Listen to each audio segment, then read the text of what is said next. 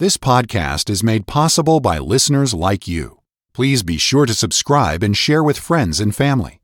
To help support this ministry, please visit walkwiththeking.org/donate. Thank you for listening. All right, thank you very much. And hello again, radio friends. How in the world are you? You doing all right? Well, I still have a little gravel in my voice, but by the time you hear this, I will have been fully recovered, and you don't have to worry. There's one good thing about a delay between the actual making of these broadcast tapes and their airing. If I happen to be a little off color physically, you don't have to worry, because by the time you hear it, I'll either be better or dead. Isn't that awful? To be back with you. Really, I look forward to these times when I can share from God's Word. The essence, I think, of Christian fellowship is not just what we do when we get together as Christians. The essence of Christian fellowship is sharing our blessed Lord and His eternal Word, isn't it? He is worth getting excited about.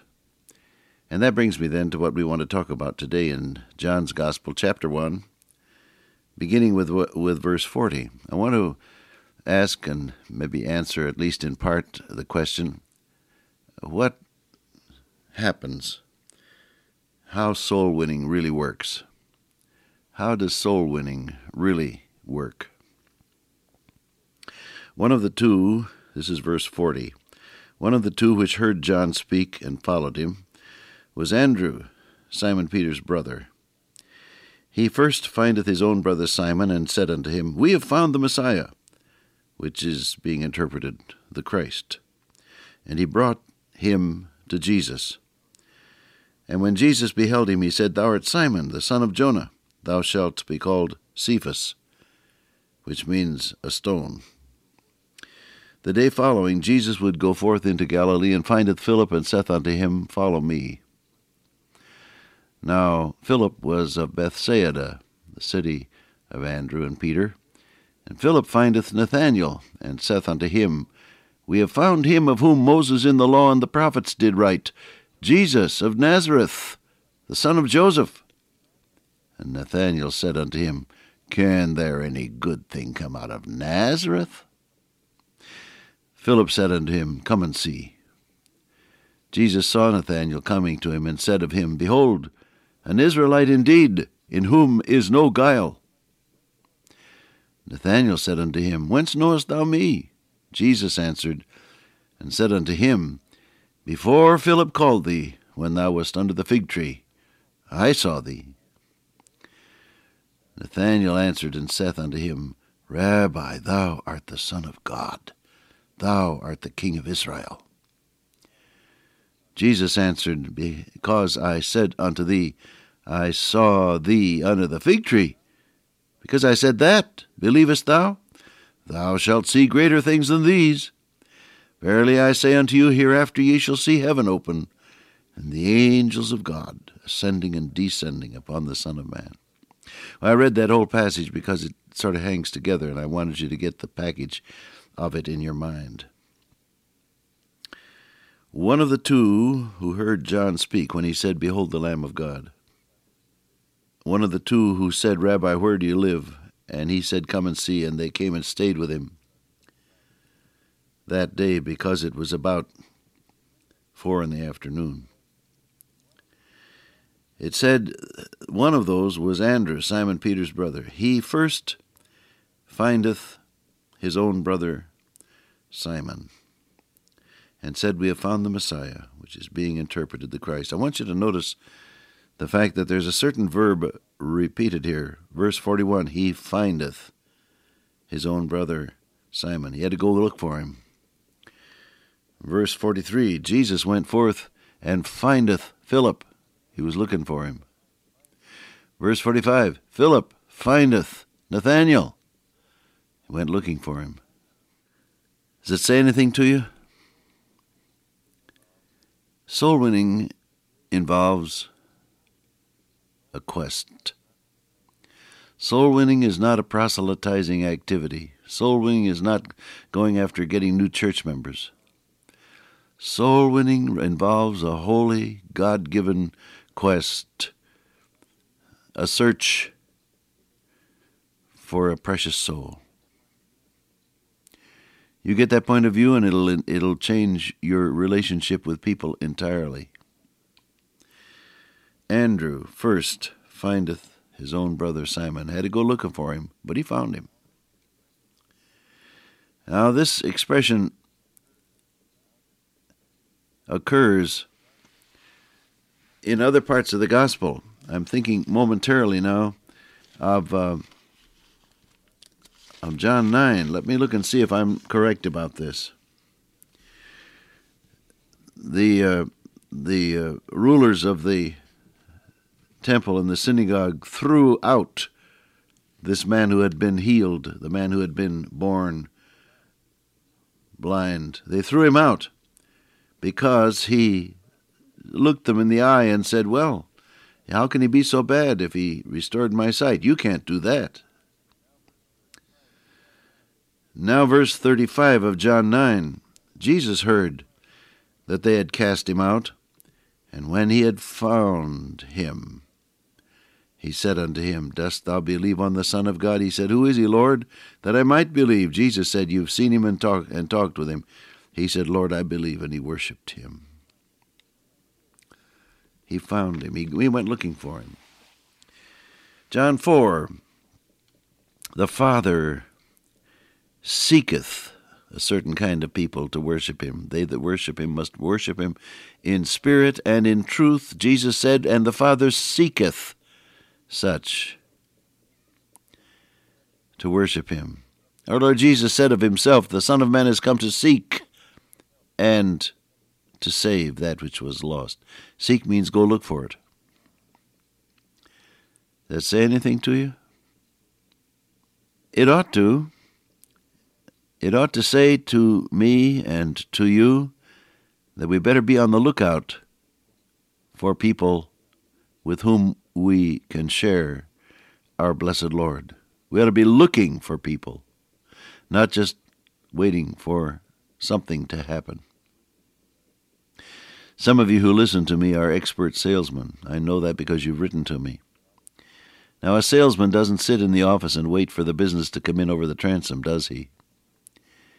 No, he or she, because there's some lady salesmen too. A salesperson does not sit around waiting for business to happen. Rather, that individual will go out and look for it. Well, soul winning certainly is something far, far more than selling. But, beloved, it seems to me that these verbs that I've pointed out to you, verbs that indicate that somebody was looking for somebody else, seems to me that ought to talk to our hearts.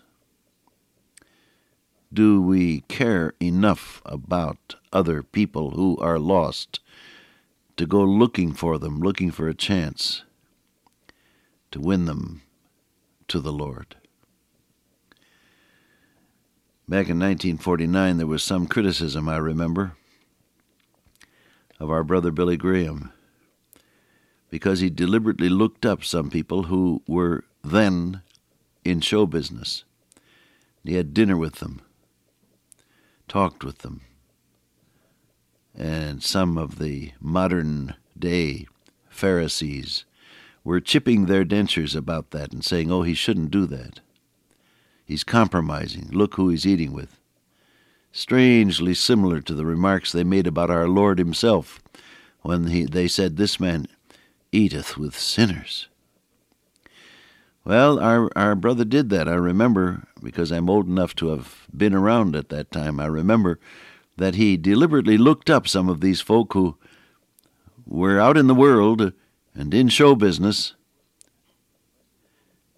and was friendly to them and ate dinner with them on some occasions. But you know what happened? They turned around and came to the crusade, and some of them were brought to Christ. That's a fact. I'll give you a name and address on that one. Oh, I wonder if you're looking for anybody to win to Christ. Something to think about, isn't it? Yeah, it is. Now, Soul winning oftentimes begins with the people you know best, rather than with individuals who may be half a world away. It's very easy to pray for, quote, the heathen, unquote. That's an umbrella term that includes millions of people whom you do not know and never will know, who may be lost. Easy to pray for the lost, the lost. That includes the millions who don't know the Lord. But it's far different to pray, Lord, help me win my brother, my sister, my parents, my child, my husband, my wife. Different, isn't it? It said, he first findeth his own brother, Simon. Now, probably the hardest assignment you'll ever face is to get through with the gospel message to somebody who knows you so well. They know what irritates you. They know when you're apt to wake up grouchy. They know when you're apt to forget to put the cap on the toothpaste tube. You know, they know all of your little idiosyncrasies. My father used to call them idiosyncrasies. Your family members know you pretty well, don't they? Yes, they do.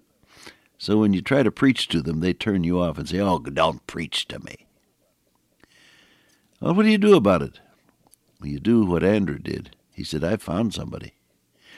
Instead of preaching, he shared. You pray about that, and God is going to help you share your Savior with the people who know you best. You do it by the life you live. You do it by the excitement you have about the Lord. You do it about lovingly inviting them to try for themselves who and what he is. We have found the Messiah. Enthusiastic, excited sharing of a person. He first findeth his own brother. Have you ever invited any of your loved ones, those who are unsaved? Have you ever invited any of them to find out how wonderful your Lord is? Soul winning. Soul winning involves a quest. That's the first thing we said. Soul winning involves sharing a person. We have found him. A person, not a doctrine. A person, not converts. Sharing a person. The Lord Jesus Christ. Dear Father, today may we share Jesus with people. I ask in his name, amen. Till I meet you once again by way of radio, walk with the King today and be a blessing.